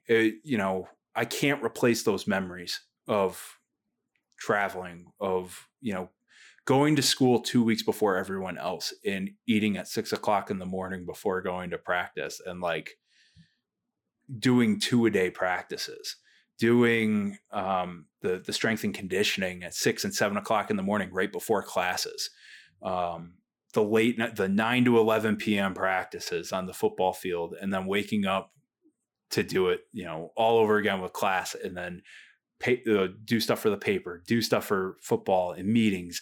And then we go out and practice and do it all over again. There's things like that I can't replace. And I look at some of those guys that are on the football team, and, when I think something that really stood out to me when I first started on the football team was someone told me, look around the room in here. You're going to see a lot of these people at your wedding. And I was like, didn't take it seriously. Right. Now that I graduated, there's a lot of people from the 4 football teams that I played on at Castleton that are going to be in my wedding. There's more than half of them. I could already say I could see them being groomsmen in my wedding. Like, those are people that I want to stand by my side one more time, as I make that final commitment when that day comes. It was I cherish that time, and I always look back and I feel like that old geezer looking back at the glory days, but, I'm so happy I got to do that, go to Vermont to play football. Not a lot of people can say that. It's a weird statement to say, because you don't think of Vermont as like a football place either. Yeah, it was such a culture, like a mixing pot, like a culture pot, cultural blend, I guess, of people from, inner city, and then also in rural Vermont and nearby states as well, and coming in and just everyone working together for the same common goal and creating lifelong friendships and memories. That's something that, we instill in ourselves, developing such a cohesive unit and really basing that around family. Like, before we touch that rock that says Molon Labe on it, means, come and get us, like, be prepared for a fight. And it's like, wow, like, those are things that I take into real life now. Like, be prepared for the worst, be prepared for whatever life's going to throw at you. Be prepared for that crazy story where you're going to go onto a shooting range in the middle of Vermont with with someone that has been a threat to others, be prepared for the worst and, be ready for any situation that presents itself. Being on the football team prepared me for that. Now to step back into the present day. Yeah. I know when I was working at Nive Media with you, I know there were a few times you'd have to go back down, back home to the Averill Park area for physical therapy. Yeah. And I know that you're still doing that stuff to this day for, the injury that you suffered. What kind of update do you have, kind of take me through? Yeah. So I had to go on and off with physical therapy with school and going back and forth between Castleton and home. And I could never do physical therapy up at school, but I could do rehab and treatment with my athletic trainer. And I was so grateful for that because a lot of those things that I was doing there, I was doing back home for physical therapy. But as of right now, I've had more time to analyze the situation and go, wow, I still have lingering issues. I still have numbness and tingling going to my arm and in the back of my neck and some sharp pain. And so I decided pretty recently to go get that addressed because I want to live my life comfortably. When I first got hurt, I was told by the doctor that there could be a period of time in my life where I'm not able to hold a coffee cup or I'm not able to hold my children. And that was something that, I can't have that. So now you want to do everything in your power to get in the best shape possible. Like I'm not working out every day like I used to for football. I'm not running every day. I'm not playing the game that I love that kept me in relatively good shape. I'm working every day. So it's like, I'm trying to find ways to stay in good shape and keep taking care of my body. I ended up following up with a doctor that I initially saw, Dr. Cheney, and he referred me to another doctor at Albany Med who ended up doing 7 dry needle anesthesia injections in the back of my neck across my shoulders. And let me tell you, that was not ideal. I can only imagine the pain. That was a painful situation. I've got another set of those coming up next month. But I was also referred to they call it massage therapy, but this wasn't massage therapy. It's called active release technique, ART, and it's a specific kind of massage therapy where you trigger point the nerves in your neck and your shoulder, and you look for the muscle groups that the nerve goes through. And you locate the nerve, you press on it as hard as you can to trigger it, and then you do a movement on top of it to release the nerve and to move it and to have it be used to the tension and then to release it. That was painful as well, but it was I had that session about 2 or 3 weeks ago, and I left, and it was the first time in 3 years I was able to move my head in a full circle with no pain. Wow. And I was like, whoa, this works. And I still feel that way. Like the lady I saw said, this is permanent. This is going to work. And, I've had people tell me, oh, this is going to work. And it hasn't. But this is the first time that someone said, yeah, this lasts. And this is stuff that like NFL players are getting with their trainers, and they're, specialized in this technique. And it's really cool to be in like the same group of that. Like, Ryan Shazier, the NFL player who played for the Pittsburgh Steelers, He had the same injury as me. His was obviously more severe. I was only transient quadriparesis. He was, paralyzed for much longer than I was. I was only paralyzed for about 6 or 7 hours. He was paralyzed for a couple months. But, it was funny to be able to correlate those two and go look at similarities. We got injured at the same spot. We had almost the same kind of movement with our head when we collided, and we were having the same kind of symptoms for the most part. And it was kind of cool to relate that to an NFL player. But now, I'm happy to be able to move my body and, not feel as much pain as I used to be, and really take that experience as a learning lesson, because I'm on my back and I can't move and I'm looking up. I'm like, I don't want to have someone care for me for the rest of my life. I don't want to be looked at as someone that depends on others. I don't want other people to view me as incapable of doing any kind of job because of something that I've been through. So I made it a point then and there that I will bounce back from this. I won't let this, completely define who I am as a person. Sure, it's defined me, it was a focal point of my life because it was the scariest part of my life, but it's also a transition point. It made me appreciate the things that I do have. Being in that bed and not being able to move or grab my phone or, go to the bathroom or get dressed. I had to rely on my parents for a week to help me get dressed. You know how embarrassing that was for them to, make me my food, to help me with every little thing. It was one of those things where you really appreciate what you have, and it makes you understand what's a necessity and what are wants. What are things that you really don't need. And I think it was a big maturity process for me as well. That was the roughest point of my life, not knowing if I was going to be able to get back to normal life or not. And to be able to rely on them and understand that you can lean on others for support, physically, mentally, spiritually, emotionally, to know that you can rely on someone else when you're not in a 100% state of mind. That really helped. I mean, my mental health was really bad at that point. There were multiple times I was crying myself to sleep. One, because of pain. Two, because of, am I ever going to be back to normal? Am I ever going to get back to where I was? Or can I be better than that? So then you use it as motivation to better yourself.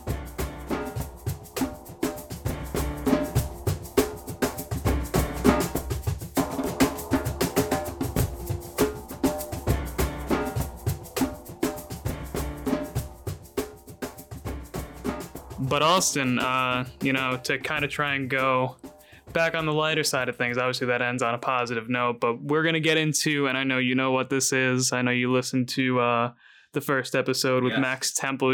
We are going into gut reaction. And for those of you who don't know what the segment is, I come up with 5, this or this type questions, and you can only have one. It's like a would you rather knockoff sort of thing.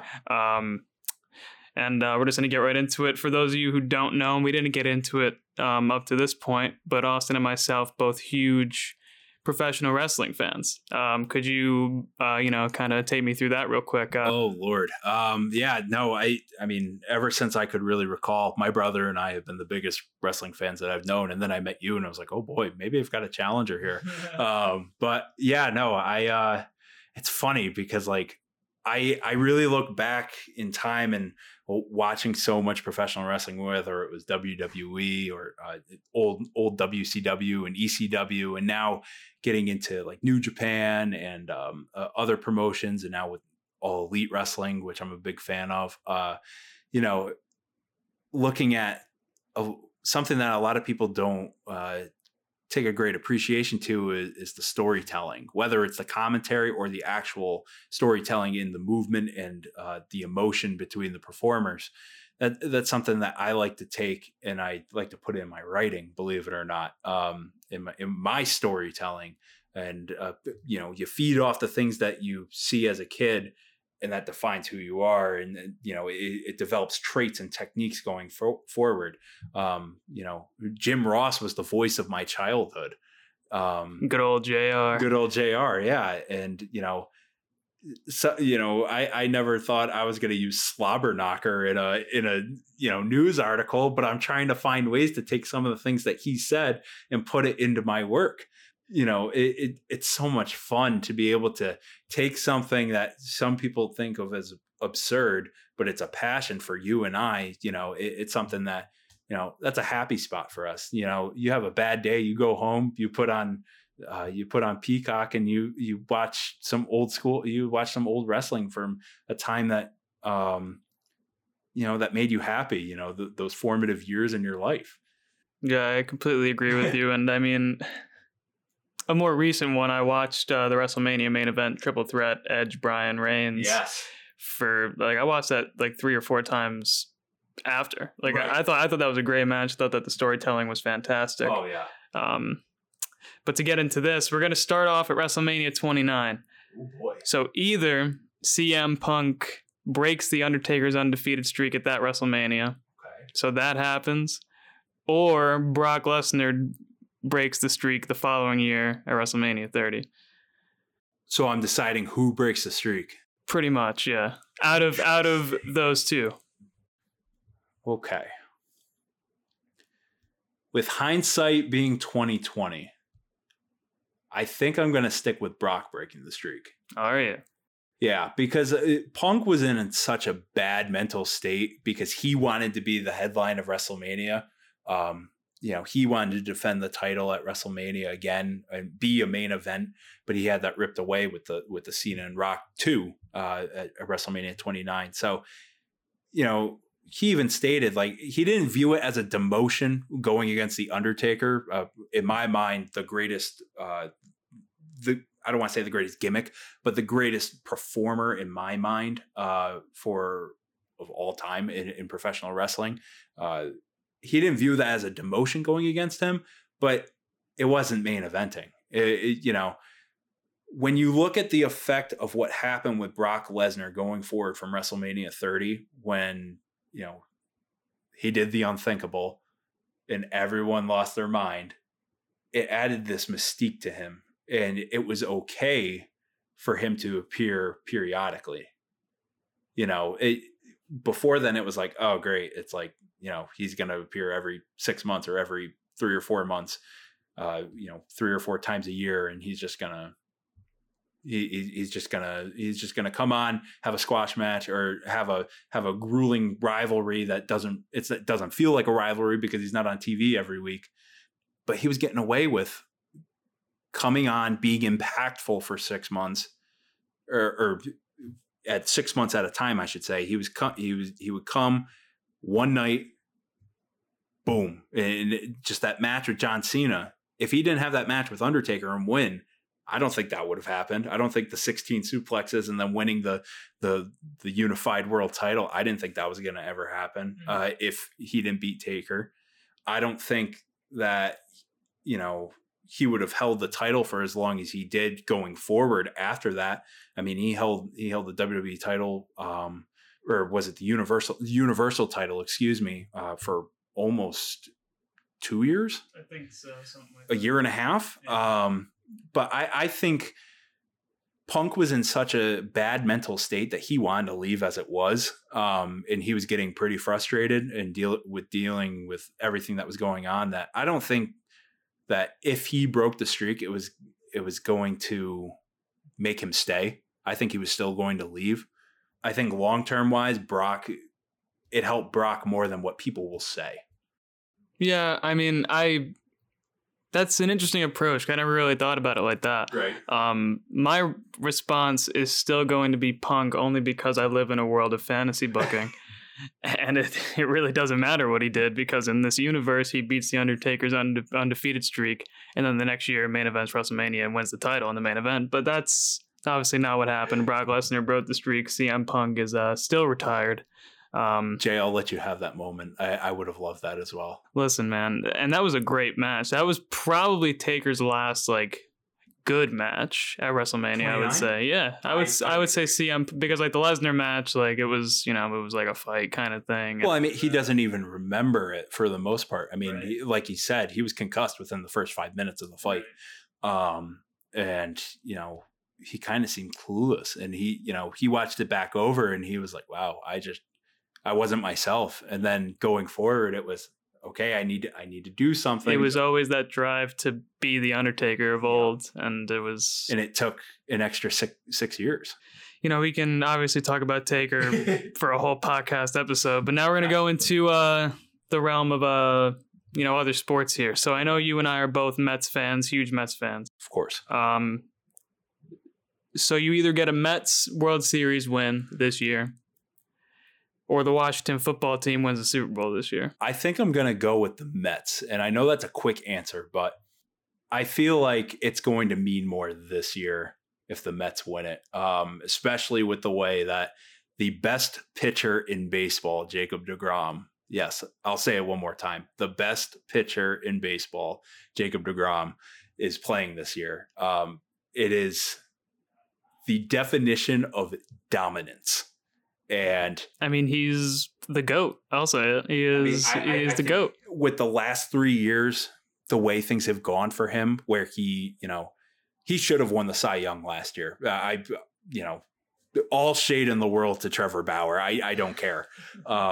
Jacob deGrom should have won it last year. The last 3 years, the fact that he was able to win 2 Cy Youngs and still not have the best win-loss record as a pitcher, but still have that impact in a game where batters are fearing him is unreal. I think if the Mets were to win the World Series, that would be the ultimate like cherry on top for Jacob deGrom for enduring that for so long. I mean, I know they had the experience in 2015 when we last went to the World Series and lost to the Royals, and he had that experience to be in the World Series then. But now he's more mature and he's clearly better than he's ever been. And I think we are watching a moment in time right now that I wish more people would appreciate. This is something you don't get to watch. This is Michael Jordan playing in 1998 for his last good prime year. This is Muhammad Ali boxing in his prime. This is Jacob deGrom being the best. I don't know if I want to say best player, but the best pitcher in baseball by far. I completely agree. He's already got my MVP vote for the year and Cy Young, obviously. Like, I love my Washington football team, but let's be honest, it wouldn't happen this year. We'd have to have a bubble here, I think. You don't believe in the Fitz magic, Austin? I believe in Fitz magic, but there's only so much magic you can pull from a hat, Jay.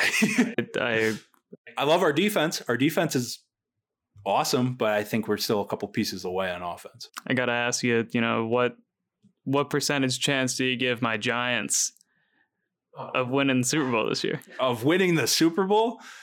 Danny Dimes back. Come on. Saquon coming off the injury. He'll be back to prime form in no time. I mean, I could see Saquon as a dark horse for MVP. I'll give you that. Really? Yeah, I think that's very possible. I mean, you don't see it often with running backs. I think the last MVP was McCaffrey at running back. Maybe. I honestly have no clue, but that sounds like it's a quarterback league now, and it's make or break. I know you were talking about it with Max about Danny Dimes, and I absolutely agree with the both of you that this is a prove it year. But in terms of the Giants, let's talk about them making the playoffs before we get to winning the Super Bowl. Dude, I think the NFC East is going to be way more entertaining than people are. Than anyone's giving it. We've kind of had a negative light for the last couple of years. I hope we can get back to a little bit more competitive ball. As much as I hate the Cowboys, I hope that Dak Prescott comes back and plays well. I will say that. Shifting gears back into the professional wrestling realm, you said you're a huge fan of All Elite Wrestling. Yes.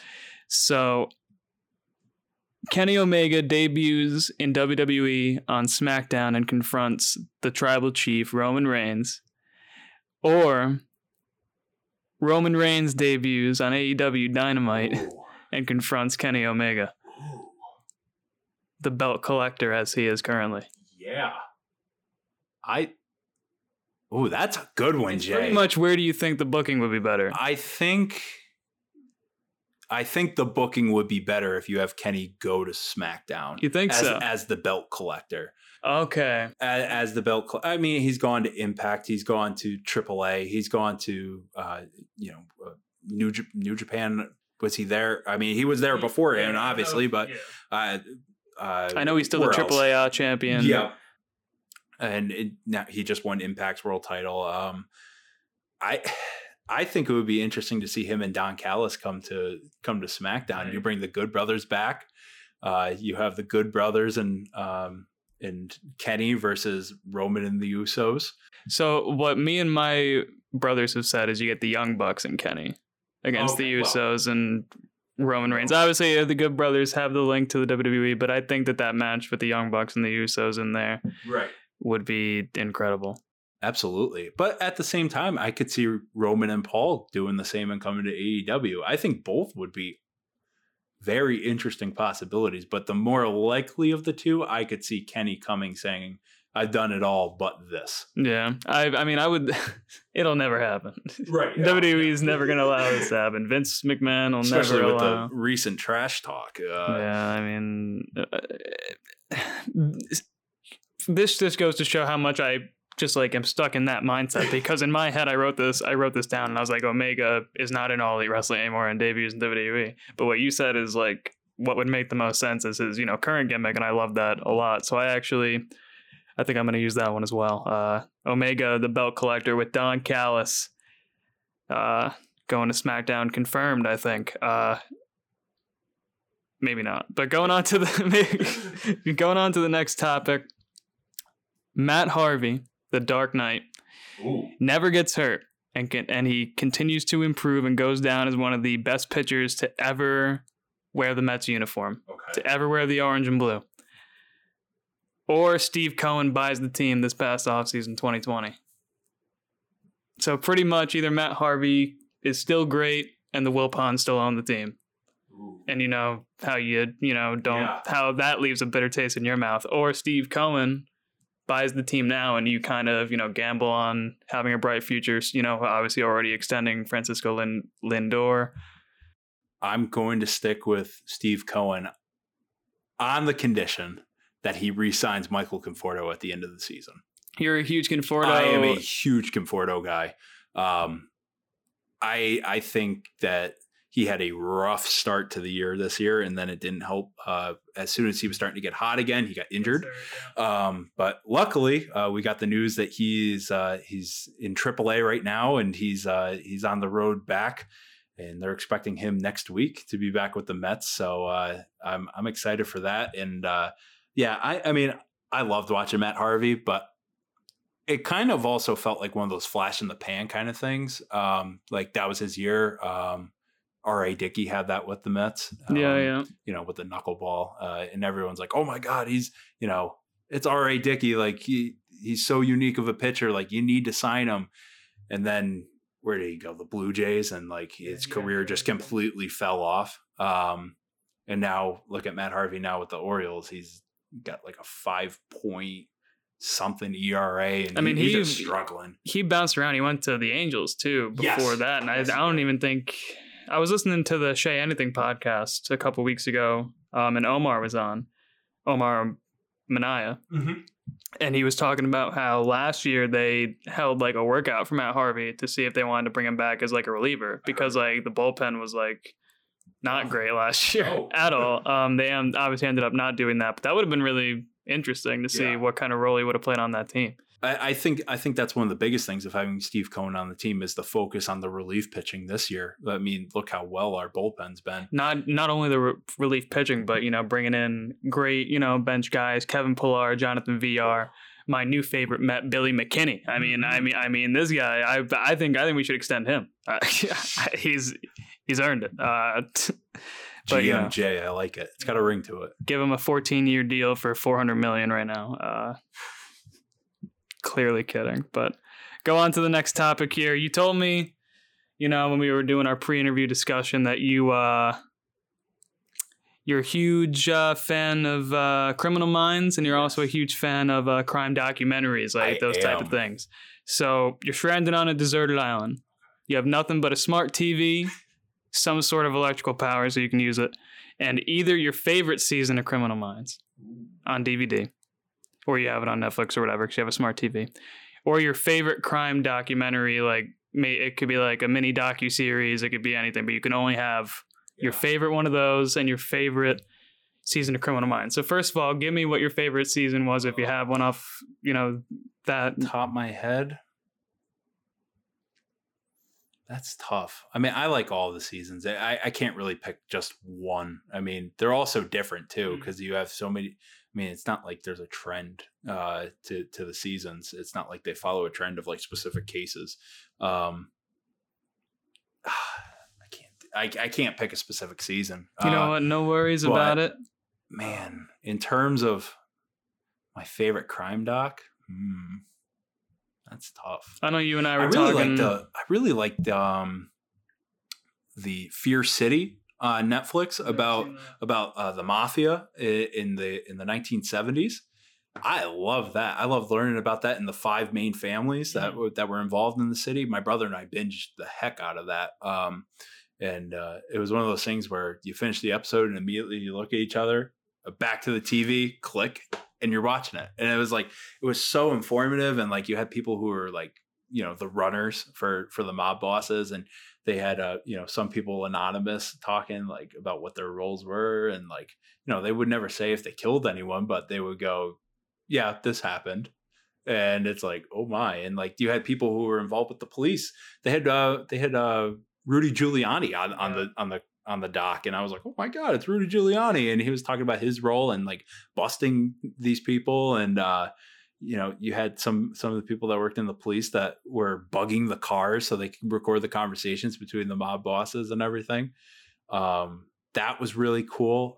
Like I told you the other day, I just watched with Abby. We watched the extremely wicked, incredibly vile and evil movie with Zac Efron. It was my first time watching it. Ted Bundy. Yeah, it's about Ted Bundy and his life in between the crimes and him escaping prison multiple times. And what's really interesting about the movie, and I think we spoke about this. You watched the docuseries as well, did you? Yes. Yeah. So me and my girlfriend Mel watched that, and then the movie came out, and it was just so interesting seeing like the movie was from like the girlfriend's perspective, right? You know what I mean? So it was like it was a really good way to do it, and I think that it provided a fresh balance, and Absolutely. That's something that I liked. The storytelling, like they got the facts right, but the storytelling was different and unique to where like it didn't drive you away or make you like look at your phone at any point in the movie or the documentary. I completely agree with you. But yeah,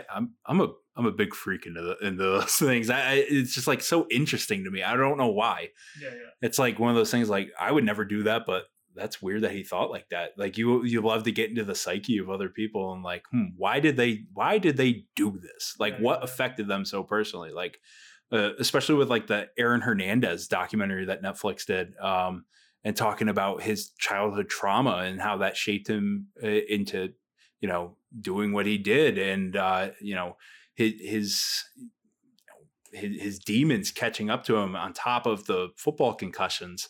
And that was crazy for me. And like, it was kind of personal with the football concussions and like relating that to people that I know that have had concussions and to myself who's had, a couple concussions before. I'm like, oh my God, I hope CTE, that's not something to mess around with. It was definitely a scary prospect. Yeah. CTE.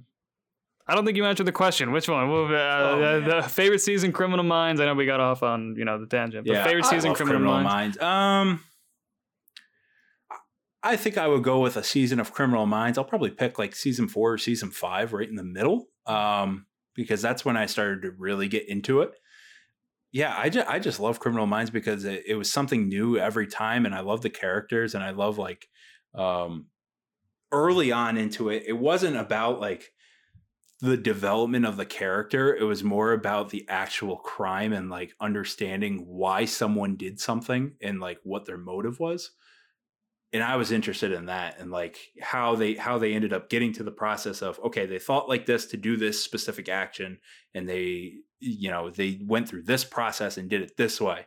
I like that. I mean, as you get more and more into the show, you learn into how the characters were shaped into why they, took the roles in the BAU, and, why they're there with the FBI and, in doing that. But yeah, I think I'd go with the Criminal Minds just because it wouldn't be repetitive. That makes sense. All right. So ideal world that I've created for you with these 5 questions. Brock Lesnar defeats the Streak. Mets win a World Series this year. Omega debuts as the belt collector and WWE confronts the tribal chief Roman Reigns. Steve Cohen still becomes the owner. And Criminal Minds on DVD. Sounds like a perfect realm for me to live in, Jay. That sounds fantastic. Well, Austin, thank you so much for allowing me to stop by your abode here in Cambridge to have you on the pod. Before we let you go, though, I need you to plug your plugs. What do you got? You got anything, coming up? Any social medias? Yeah. If you want to let people know where they can read your articles, this is where you do it. Yeah, man. It was a pleasure to have you come by and do this. I'm honored, and I'm grateful for our friendship and our connection together. And I'm glad that Castleton brought us together, and we were able to work together. Even though it was shorter than what I would have liked, we had a lot of fun together, and we got to pair up and do some stories together. But I'm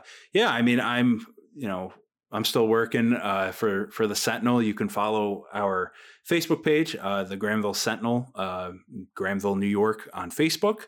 I am on Facebook, Austin Crozier, AustinCrozier. I'm on Facebook. I am on Twitter. I am on Instagram. All of those are the same. You could also Venmo me if you feel pushed and motivated to do so. I will never say no to a Venmo.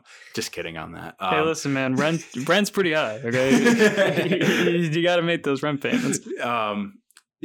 I just a quick shout out to you, Jay. I love what you're doing here, and I appreciate you wanting to have a chat with me and picking me for the first in-person one. Follow this up, suckers. Before I let you go, I must let you know that Max Temple has already agreed to give me the first interview once he accepts his WWE contract, which he denies is ever going to happen. But I mean, it will, and I'm going to get that first interview. I just need to know how you feel about that. Well, Max, I'm just kidding. I can't do it. I don't have the animal emoji popping up. Can't believe it, Max. Known you for so long, since we were 4 years old. Haverhill Park Pee Wee Wrestling. And you're going to choose Jay over me. Interesting choice, Max. Interesting choice. Just kidding. I love you, buddy. Don't blame me at all. Jay's a great guy. Hey, I appreciate that. If you missed that episode of the What's Up Jay podcast, episode What's Up Max, you can hear all about that. It'll be right here wherever you're listening to this episode right now. Just go back to the previous one, hit play. It's another great conversation. Austin, again, it's been a pleasure. And I hope we can do something like this again. Thank you, brother. Anytime you want.